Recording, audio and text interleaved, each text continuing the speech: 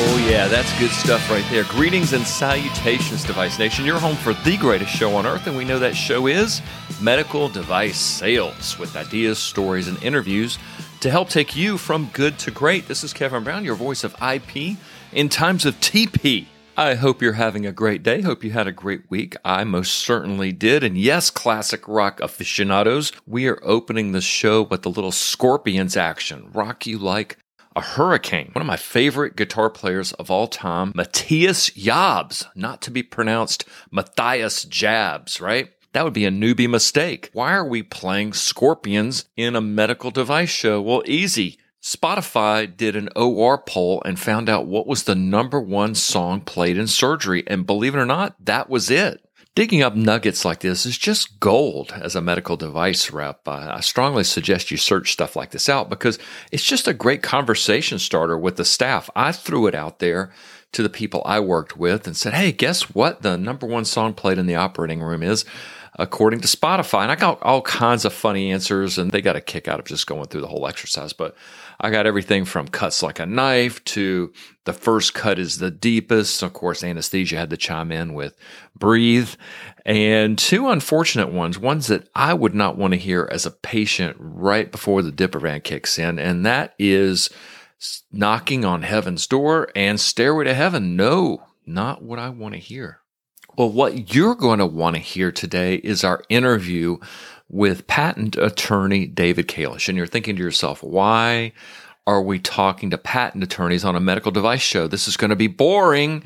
And you would be absolutely wrong. Allow me to illuminate your thinking. What is the true job description of a medical device rep? Are you a box opener? Are you a case cover person? Are you sales rep? Are you territory manager? What are you? What is your job title? Well, I would contend that the true job title that hovers over all of those is problem solver.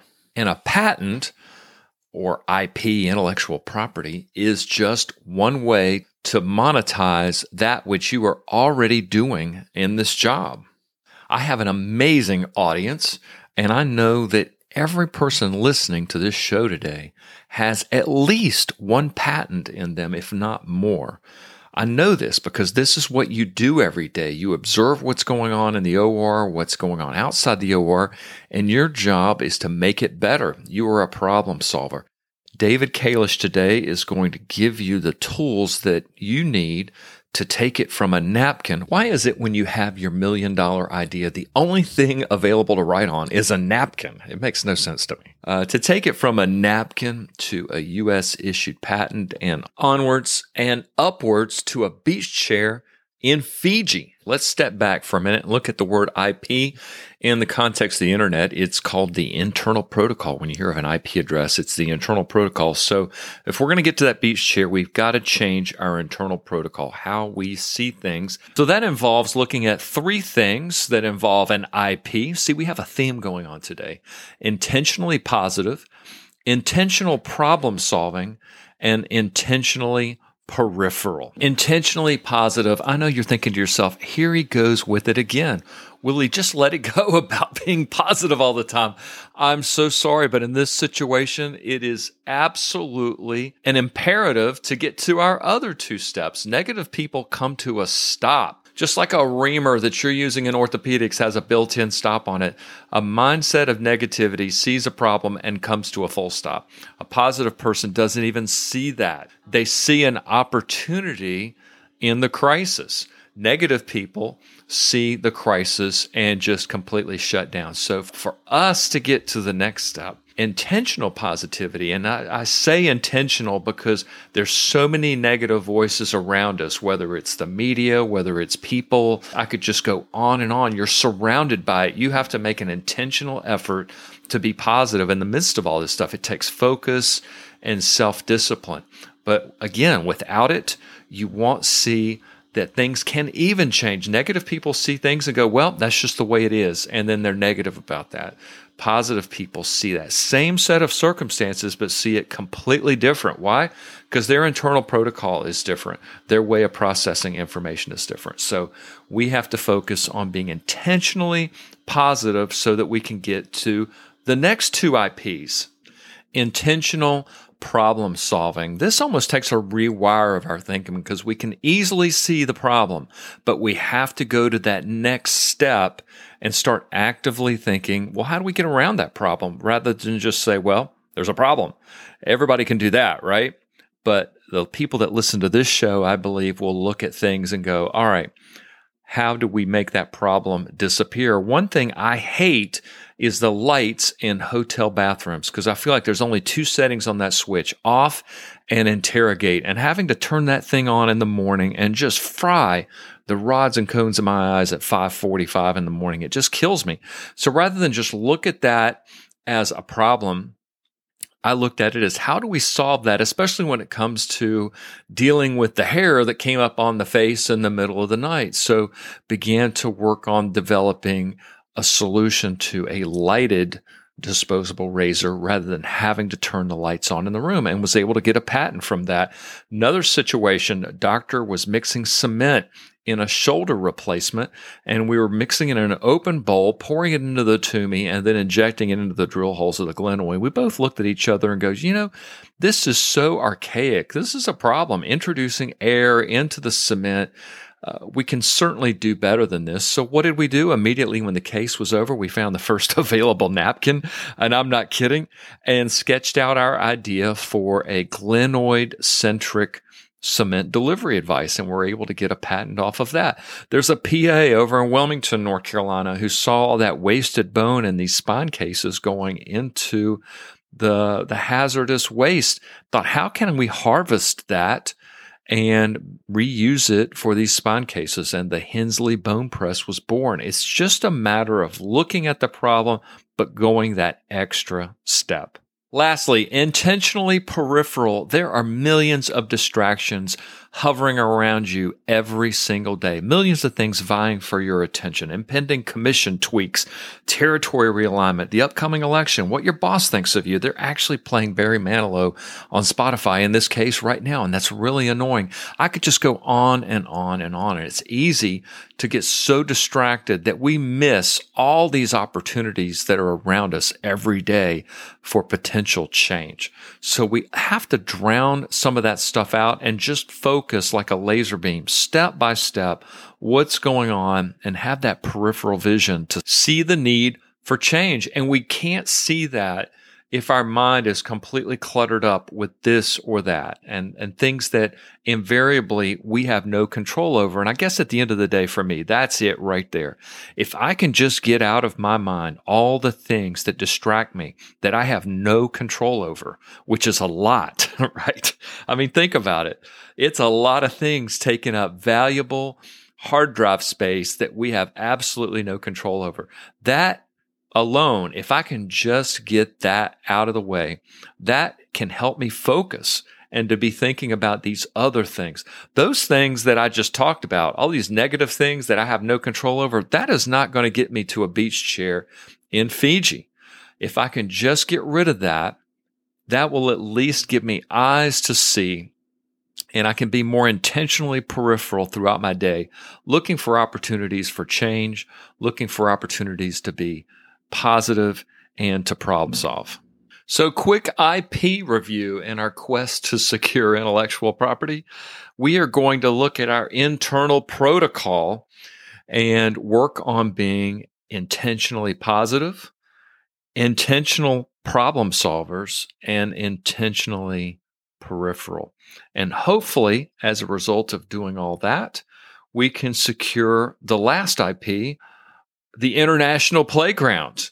And I believe that Dave Kalish has the keys to your bungalow. So welcome to the show, David Kalish. Oh, thank you very much. I appreciate having me on. David, you have made quite the contribution in the patent law space, especially to me personally. And I look forward to asking you about copyrights, trademarks, design versus utility patents, a number of other things. But first, I'd like to know what got you into this particular area of law. I have an engineering background. I went to NC State and majored in engineering. And so I wanted to keep my hands in the engineering side of it, but also wanted to get into the legal side. And so patent law has the ability to do that. And I actually do more engineering now as a patent attorney than I ever did as an engineer. Basically, because part of patent law is I have to understand how an invention works, how it functions, and how it's different than something else. And so, more than half of what I do is technically breaking something down, figuring it out, and then figuring out how it's different than maybe like a piece of prior art, another patent that's out there, or maybe where all the value is. And so getting into patent law kind of lets me do both sides of that. And so that's kind of what attracted me to the patent field and what has really kept me interested in here for over 20 years I've been practicing. So tell me about your practice there in Cary. Oh, yeah, absolutely. I work for a firm, Coates & Bennett, and we are out of Cary, North Carolina, which is just outside of Raleigh. And we are exclusively intellectual property. And so that includes patents, trademarks, copyrights, and any litigation that we get involved with that.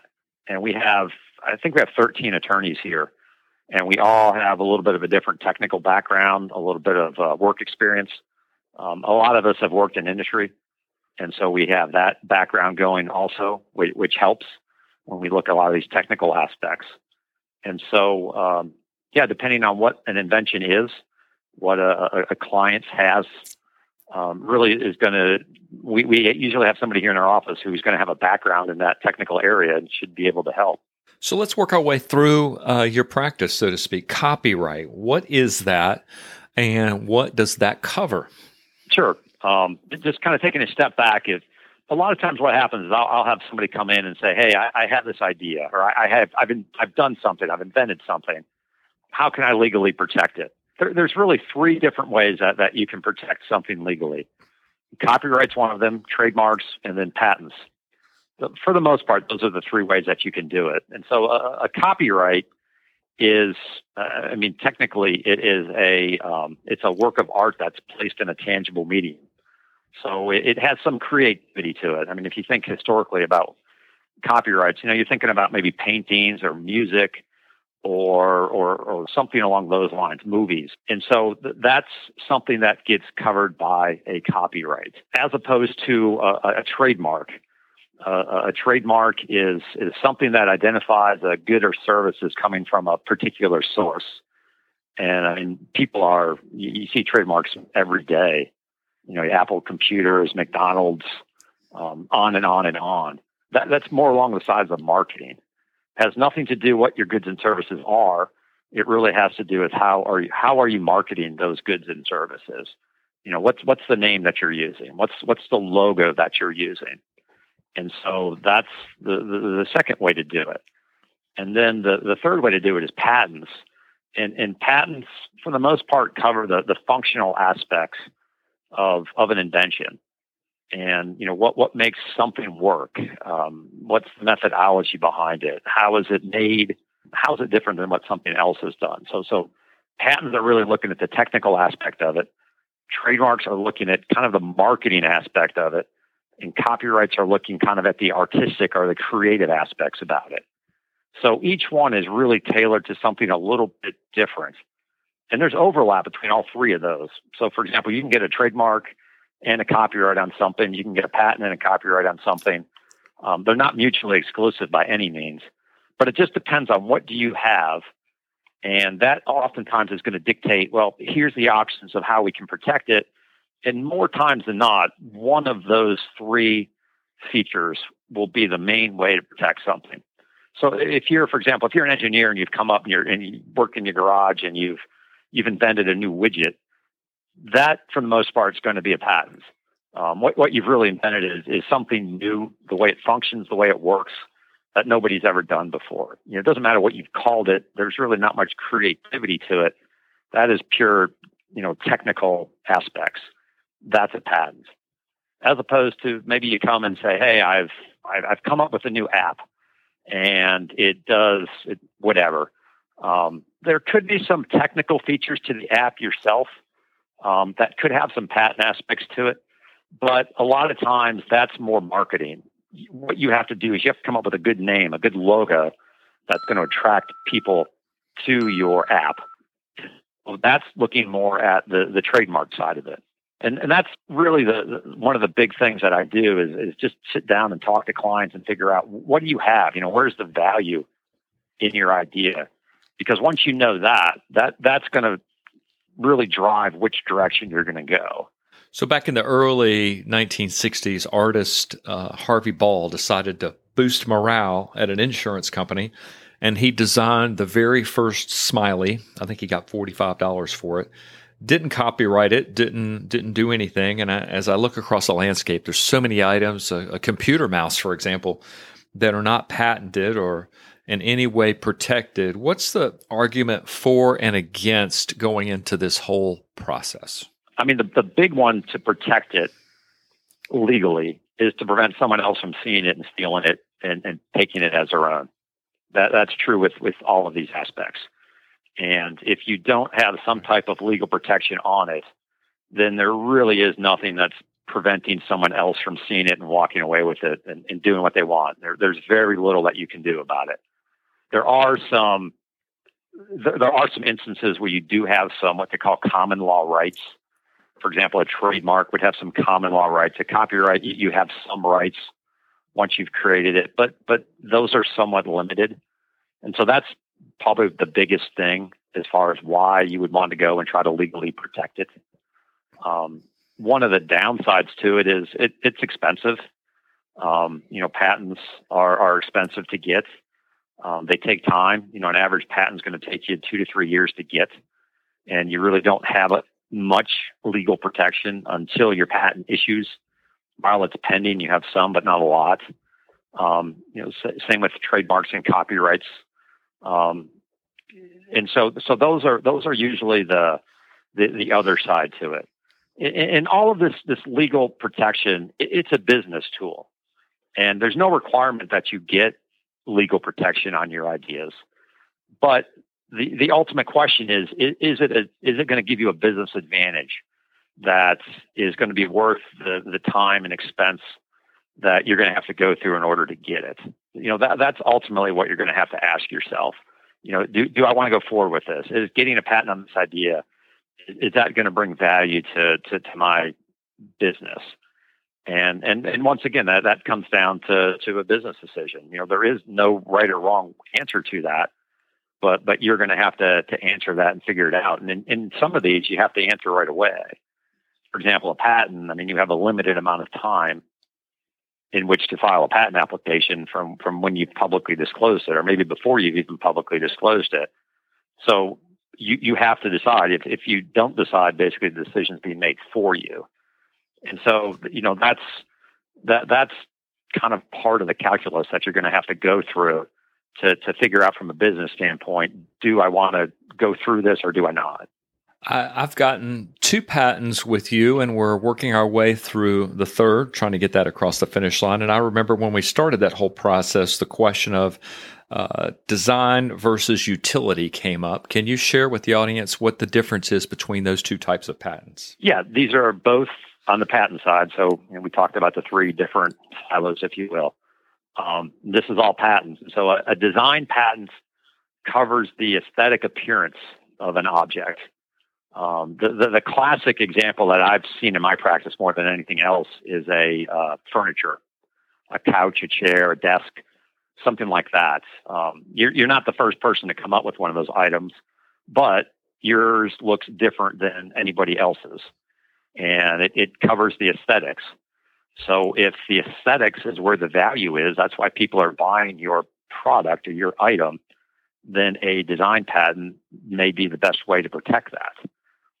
A utility patent is the way an object functions. It's the way it works. It's the methodology behind it. It's more the technical aspect. I don't care what it looks like. How does the item function and work?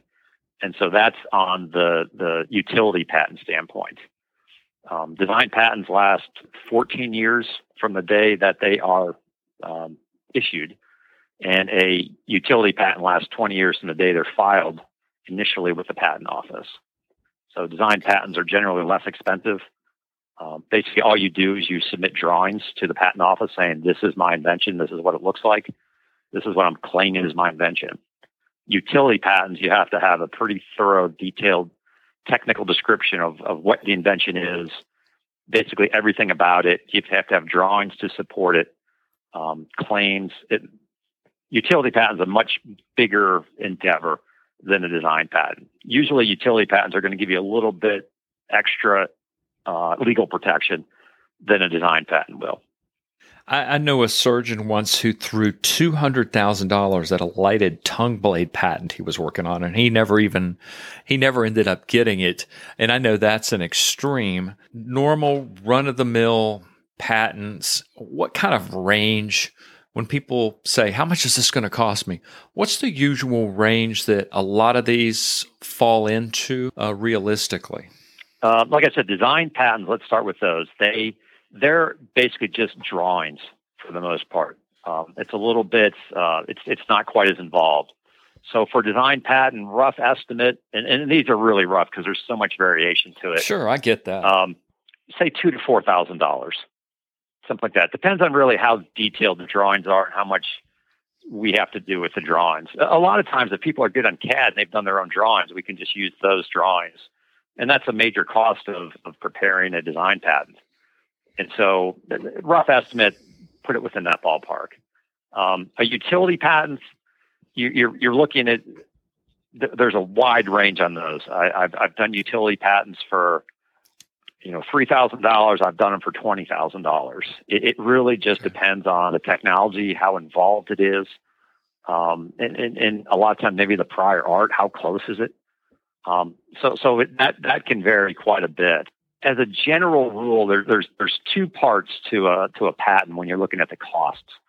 The first one is you've got to prepare and file the application, and then the second part is I got to deal with the patent office, get it allowed, and then pay the issue fee that goes along with it. And so I always break it down into two parts. And so let's take a utility patent, for example.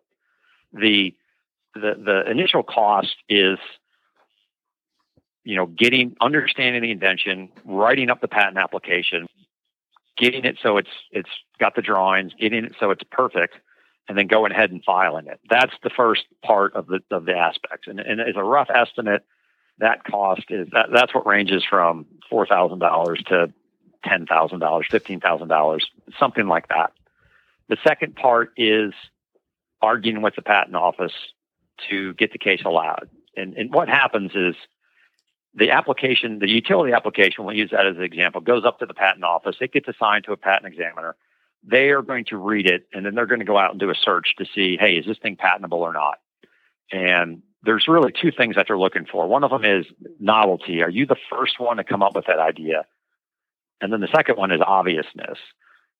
Is your design obvious over something else that's already in existence?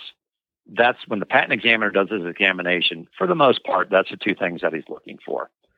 And in probably 95, 98% of the time, you're going to get rejected based on something. It's basically what the patent office does. Dealing with the patent office is where the second half of the costs come in. Usually there's one or two back and forth with the patent office to convince them that what you have is different, to get the wording of your patent such that it shows what those differences are, to show novelty and non-obviousness. And so there's costs involved with that. And so usually that's the second half of the costs. So that's something that's extra to it. So for example, I do a lot of medical devices. And for just a normal medical device that's somewhat mechanically related is a very rough estimate that the cost of putting together an application, let's say $6,000 to $8,000 to prepare and file it. Then dealing with the patent office and paying the issue fees is probably another $6,000 to $8,000. So it's a really, really rough estimate. By the time everything's said and done, you're somewhere in the ballpark of, let's say, $10,000 to $15,000 to get your patent. And that's rough, and there's obviously a lot of variation to it, but that's it. And it's broken out into those two parts. You have the initial preparing and filing it, and the other one dealing with the patent office. And that process usually takes about 2 or 3 years to do it. What happens is we prepare the application, and you can do those as fast as you want, or sometimes they take a while. That's part of it. But when you file the application, it goes to the patent office. As of that date, it's patent pending. So you ever see patent pending on something, that's what it means, that a patent application has been filed with the patent office, but it hasn't issued yet or hasn't been determined that it's patentable. And depending on the technology of your invention, it will get assigned to an examiner who's a technical expert in that area. Some areas are backed up more than others. Software-related, electrical-related inventions, those have a tendency to have a longer queue. They sit there for a longer period of time than, let's say, more of a mechanical invention. On average, you're probably looking at that application from the day you file it to the day it gets picked up, probably 8 to 15 months before an examiner ever picks it up and does anything with it. So it's just sitting there. It's patent pending, but there's nothing you can do with it. And then it's probably another 12 to 18 months of back and forth with the patent office between rejections and responses. Hopefully you get the case allowed, you pay your issue fee, and for the patent to issue. And so that's where the 2 or 3 year period comes into play. Design patents are usually much quicker to go through.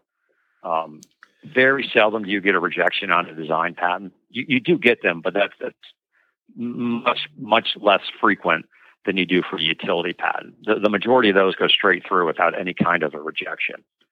And so as a result of that, you have the initial cost of preparing and filing the application, and then you don't nearly have as much on the examination standpoint. You have to pay the issue fee, but normally those are considerably less expensive than a utility patent is concerned. So on one patent that you and I were working on, we really hit a roadblock with the patent examiner, and we put together a conference call with the examiner, and that was the blow for freedom. What is the role of that in the context of this back and forth with the examiner? Is it something you wait till the last possible minute to play that card? Do you do it early? What's the strategery, so to speak? When you get your examination report back, and like I said, it's at least a 95% chance you're going to get a rejection. The examiner has to state why he's rejecting the case. And more times than not, it's because he found some other prior art patent, and he basically has to explain how that prior art patent discloses all the elements of your invention. And he puts it into writing, and you get it. Sometimes based on what he says, it's easy just to put into writing and prepare a written response and send it to him to counter all of his arguments. Sometimes there may just be a difference of opinion on what a piece of prior art shows and maybe what our invention is. Sometimes the examiners, maybe they just don't have a total grasp on what our invention is, or maybe they're just missing something that we think is important and we don't think that they totally understand that. For a case like that, I think it's really advantageous to call up the examiner and have one of these interviews. The interview is good because it's relatively informal, and it's a lot easier sometimes to talk something out than to try to go back and forth in writing, especially if somebody's missing something. It's like we don't think the examiner's really understanding what we think our novelty is. He's just not quite seeing it. Or maybe it's I'm not understanding how his rejection is. He's showing me this piece of prior art, but I don't understand how he's rejecting it in view of what he's stating that prior art is. And so for something like that, when there just appears to be, you're missing something, that if you call the examiner up and just talk it out, a lot of times you can get through a lot of this stuff. And I've had a lot of cases, and in your case is a good example of that when you read the examiner's rejection, you're like, oh man, there's no way we're going to get this case allowed. He is really adamant. He has this art, and it doesn't appear that he's going to budge. But then you call him up and you find out that, no, that's not really the issue, that he's not as set in his ways. And he would allow the case if we would do something to the claims or if we can explain something to him. And so a lot of times that's why you want to have the telephone interview. And it's not necessarily you have it right away or you have it late. I've had cases that every time I get a rejection, I just call the examiner up. Sometimes it depends on the examiners too. You kind of have to just feel that one out and try to figure out what's going to be the best way to do that. But I think a lot of times being able to talk it out with the examiner is advantageous and allows the case to move forward and gain allowance a lot faster than just going back and forth in writing. Sometimes it's not. And so you really have to feel it out.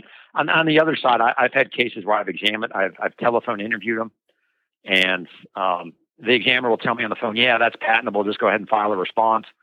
I'll file a response, and then 2 weeks later, I'll get a rejection from the guy. And he's like, what are you doing? That he's gone back on what he told me on the phone he was gonna do otherwise.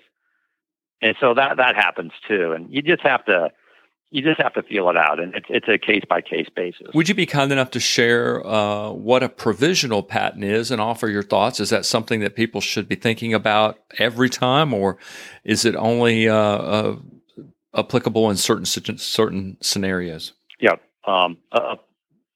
Take one step back. The way the laws work is whoever files a patent application first is going to be considered to be the owner of that subject matter. So there is a lot of emphasis on filing an application early.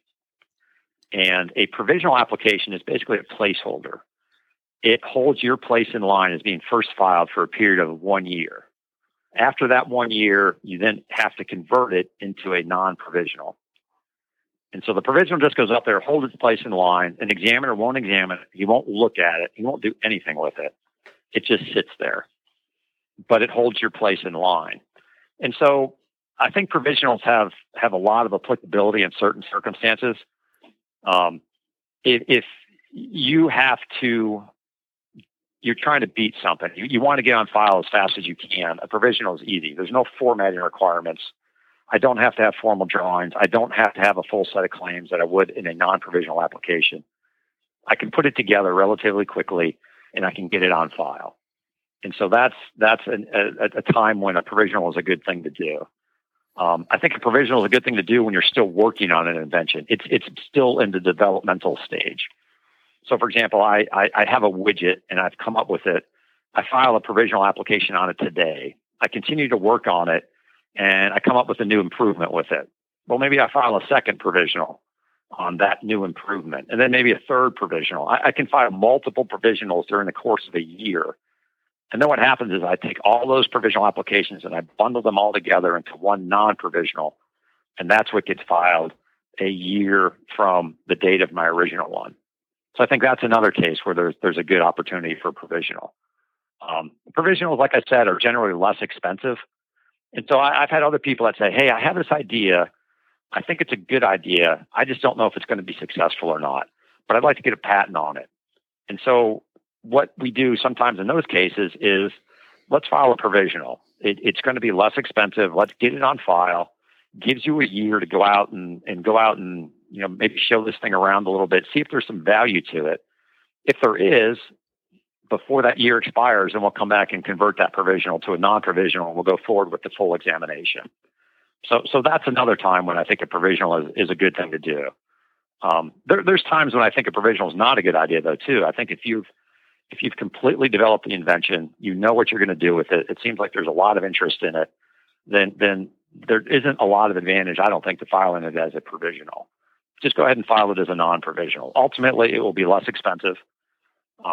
It will get examined faster, and it should ultimately result in an issue patent faster than what the non-provisional is, for the pure reason that non-provisional is going to sit there, the provisional is going to sit there for up to a year, and nothing's going to happen to it.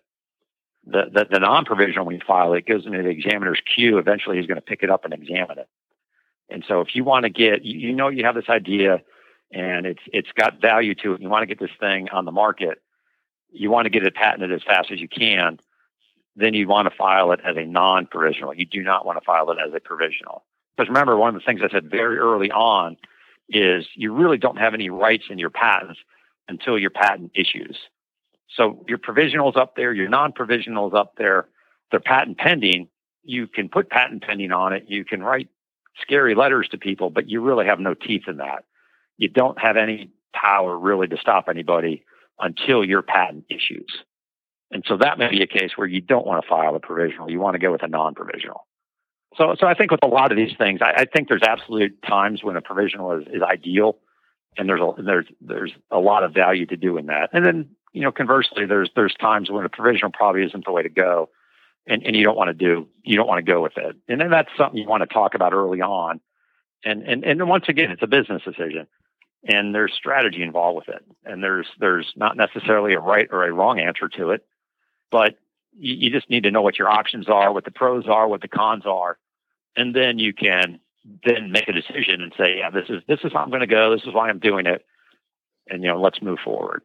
From my personal experience with you, I know that one of the first steps when you have your $1 million idea is to do a patent search. Now, that can be done to some degree on Google Patents, but is it a case of the old Italian proverb, the man who is his own lawyer has a fool for a client? I am a proponent of doing patent searches. So have somebody do a patent search. And the reason being is I want to know what the closest prior art is at the time that I am preparing my patent application for a bunch of different reasons. One of them is if I find another patent out there or another disclosure it's the same thing, then I don't need to go forward with the patent application. It's not patentable. Either it's not going to be, it's not novel or it's obvious.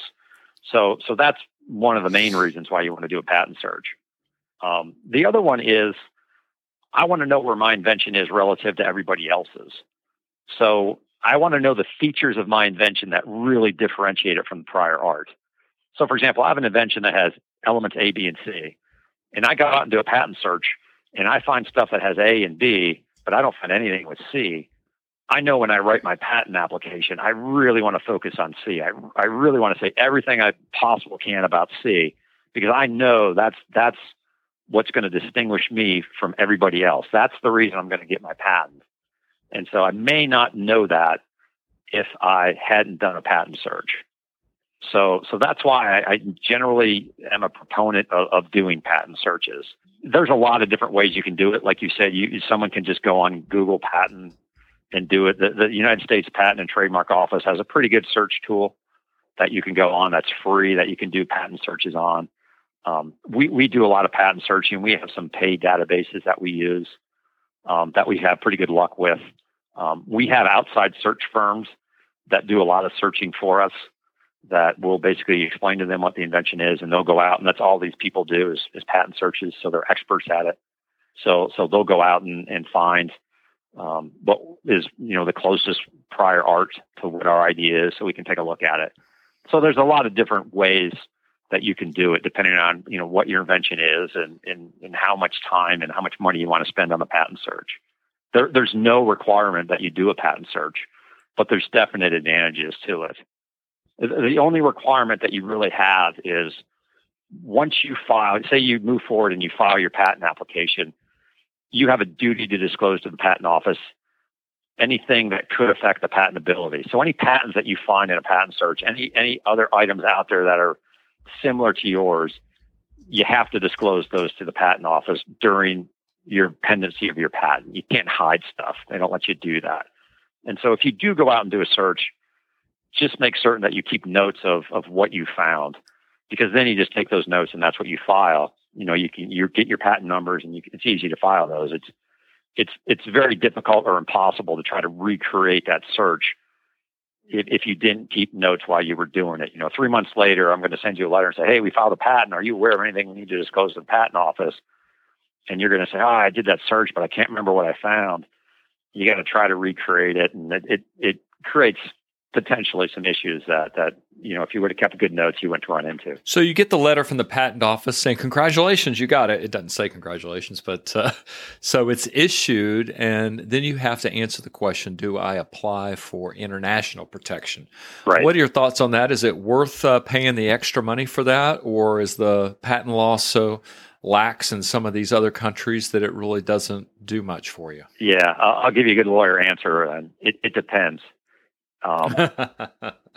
Yeah, first of all, you have to file, take a step back. You have an invention in the United States. You have 1 year from when you first publicly disclose or offer it for sale to file for your patent. So I have a widget. I don't know if it has any value to it. I'm going to go out and start seeing if I can sell it. I spend up to a year doing that. It looks like I want to go forward with a patent. I prepare a patent and file it. As long as I do it within 12 months, I'm fine. Most foreign jurisdictions require that you file a patent application on your idea before it's publicly disclosed anywhere. So using that example that I just gave you in the United States, that's great in the United States, but you've just wiped out your ability to get a patent in about 95% of the world. And so when you think about, do I want to get foreign patent protection or not, you really have to think about it right away. And because if you do, then you want to go and file that patent application early. And what happens is the United States is in various trees with most other patent offices around the world. And what they do is called claiming priority to your application. So what normally happens is you file a patent application here in the United States before you publicly disclose it. And then within 12 months of filing that in the U.S., you then take that same patent application and you file it in whatever other country where you want to obtain patent protection. And as long as you do it within 12 months, it's as if you filed that patent in those foreign countries on the same day you filed it in the U.S., which is before your disclosure date. And so you gotta think about that early on. Once again, there's no right or wrong answer to it, but it's a business decision, and you got to figure out what's best for you. Foreign patents are expensive. There's a lot of fees involved with it. We have to use attorneys in all these individual countries. I'm only licensed in the United States. I can't file a patent anywhere else. So you tell me, hey, I want to get a patent in Germany. I call up an associate in Germany that I use, and he's the one who actually files it, or she's the one who actually files it for me. I can't. So it's expensive to do that. I think the question you have to say is what am I trying to get out of this foreign patents? If you're a big company and you have, sales force, you have people working in all these countries, and then that's a much easier question. If you're relatively small, is there value in getting a patent in these areas? And I think there's two ways to look at that. One of them is, okay, this becomes a business. I want to have that patent. Is there going to be value to it for helping me grow my business in that area? I think the other way to look at it is, hey, I want to sell this idea, or I want to attract investors who are interested in investing in this idea. If I get these foreign patents, is it going to have more value than it would otherwise? For example, take a medical device example, and I have the ability to get a patent in Europe. Well, maybe you get one of these big, medical device companies who, half their business is overseas. It's in Europe. The value of that patent to them, the fact that you have it available to get a patent in Europe, is going to be greatly increased. And if you said, no, I can't get it in Europe, I've disclosed it, I can only get it here in the United States. So I think you have to look at it from a couple of different standpoints to figure out, should I file in foreign countries or shouldn't I file? And once again, there's no right or wrong answers, but there's definitely ramifications as far as what you're going to do. When what you're patenting is a medical device, does that add degrees of difficulty getting it over the finish line? I don't think so. I think a medical device is basically treated in the patent office as if it's any other type, let's say mechanical device or electrical device, or a lot of medical devices now have software with them. I don't think that creates any additional difficulty with it. Every once in a while, we run into one that's it gets a little difficult with the technology, that the software side of it sometimes gets difficult, or if the invention itself is the method of doing the procedure, sometimes that's more difficult than if the invention is the device. Say for example, it's a method of doing something to the spine, and you're not necessarily inserting a device or anything. So the novelty is not in the device. The novelty is in the method itself. Sometimes you run into issues with that. The real big issue that you run into is you can't claim a person as the invention. So you basically write it from the standpoint of the doctor who would be performing the procedure. And sometimes there's some issues with that, but you just have to look at that issue as you're analyzing how you're going to move forward with the patent. And that becomes part of the analysis and part of the determination, a factor in determining whether you want to, file for a patent and what the value of that patent may be. Any advice to the surgeons and device professionals that listen regarding taking their idea from a napkin to a U.S.-issued patent? One of the first things that I always ask people is, where do you work? Would you own this invention? Or are you working somewhere, maybe a hospital or maybe a practice that, even though you invented it, you don't have the rights to it? You've signed some kind of assignment or some kind of statement that says you agree to assign all your rights and anything you've invented to your employer. And so that's a really, that's one of the very first questions you have to ask before you go any further. Because what you don't want to do is go through this whole process, get an issued patent, and find out that, hey, it's not even mine. I got to go give it to my employer. So that's just a very fundamental and basically the first question that you ask is there anything that's going to potentially cause an issue with ownership in this patent? And a lot of times people are surprised what they've signed. And a lot of times they don't even know they've signed anything. It's like, go to your HR person or go to whoever. Let's look at what you've signed when you started working there. And let's see if there's anything in there that could potentially be an issue. So that's something I see that's tripped up people often for something like that. The other big one is, remember, the United States, you got 1 year from when you publicly disclose or offer it for sale to file for a patent. Once that year is gone, you're done. You're not going to get a patent. And then if you're interested in foreign patent protection, you got to file before you publicly disclose or offer it for sale. If not, you're probably going to be done. So just be aware of those requirements, because at least the public disclosure one, that, once it's, the cat's out of the bag, can't put it back. And that's another one that I've seen over the years that have really cost people a lot. I can't tell you how many conversations I've had. Someone calls me and says, "Hey, I've had this great idea. It's awesome. Everybody loves it. How long have you had it?" "I've had it 3 years and I've used it and it's great." And it's like, okay, that's pretty much the end of the conversation right there. We don't have to go any further. And a lot of times people just don't even know that. They're not even aware of it. But that's an ender right there. I mean, it's, game's over. So I think those are just a couple of things that you really, they're just fundamental. They're either yes or no. And you can't go any further if the answer to those is no. And so just keep that in mind. That's probably the thing that's, at least at a very fundamental level, that's really, really important. Well, having you on the show was obvious to me. I'm so thankful for you and the great work that you do there, and I encourage all of my listeners to reach out to you online if they have their $1 million idea.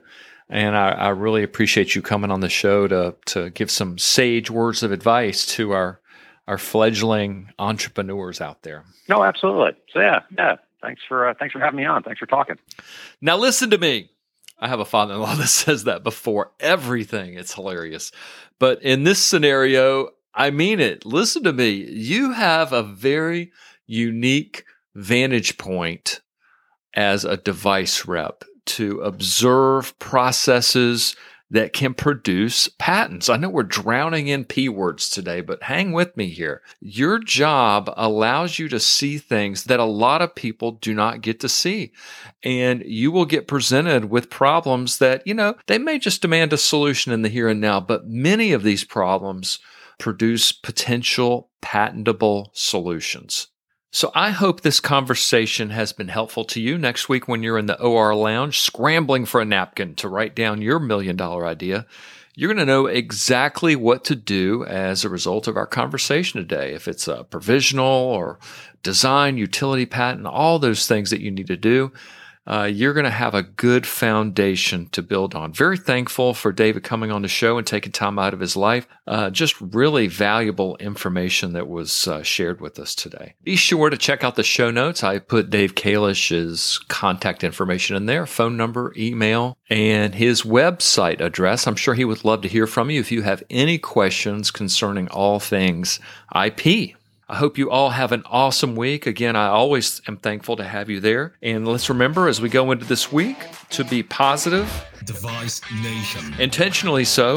Intentionally problem solving. Intentionally peripheral. And most importantly, let's all be safe.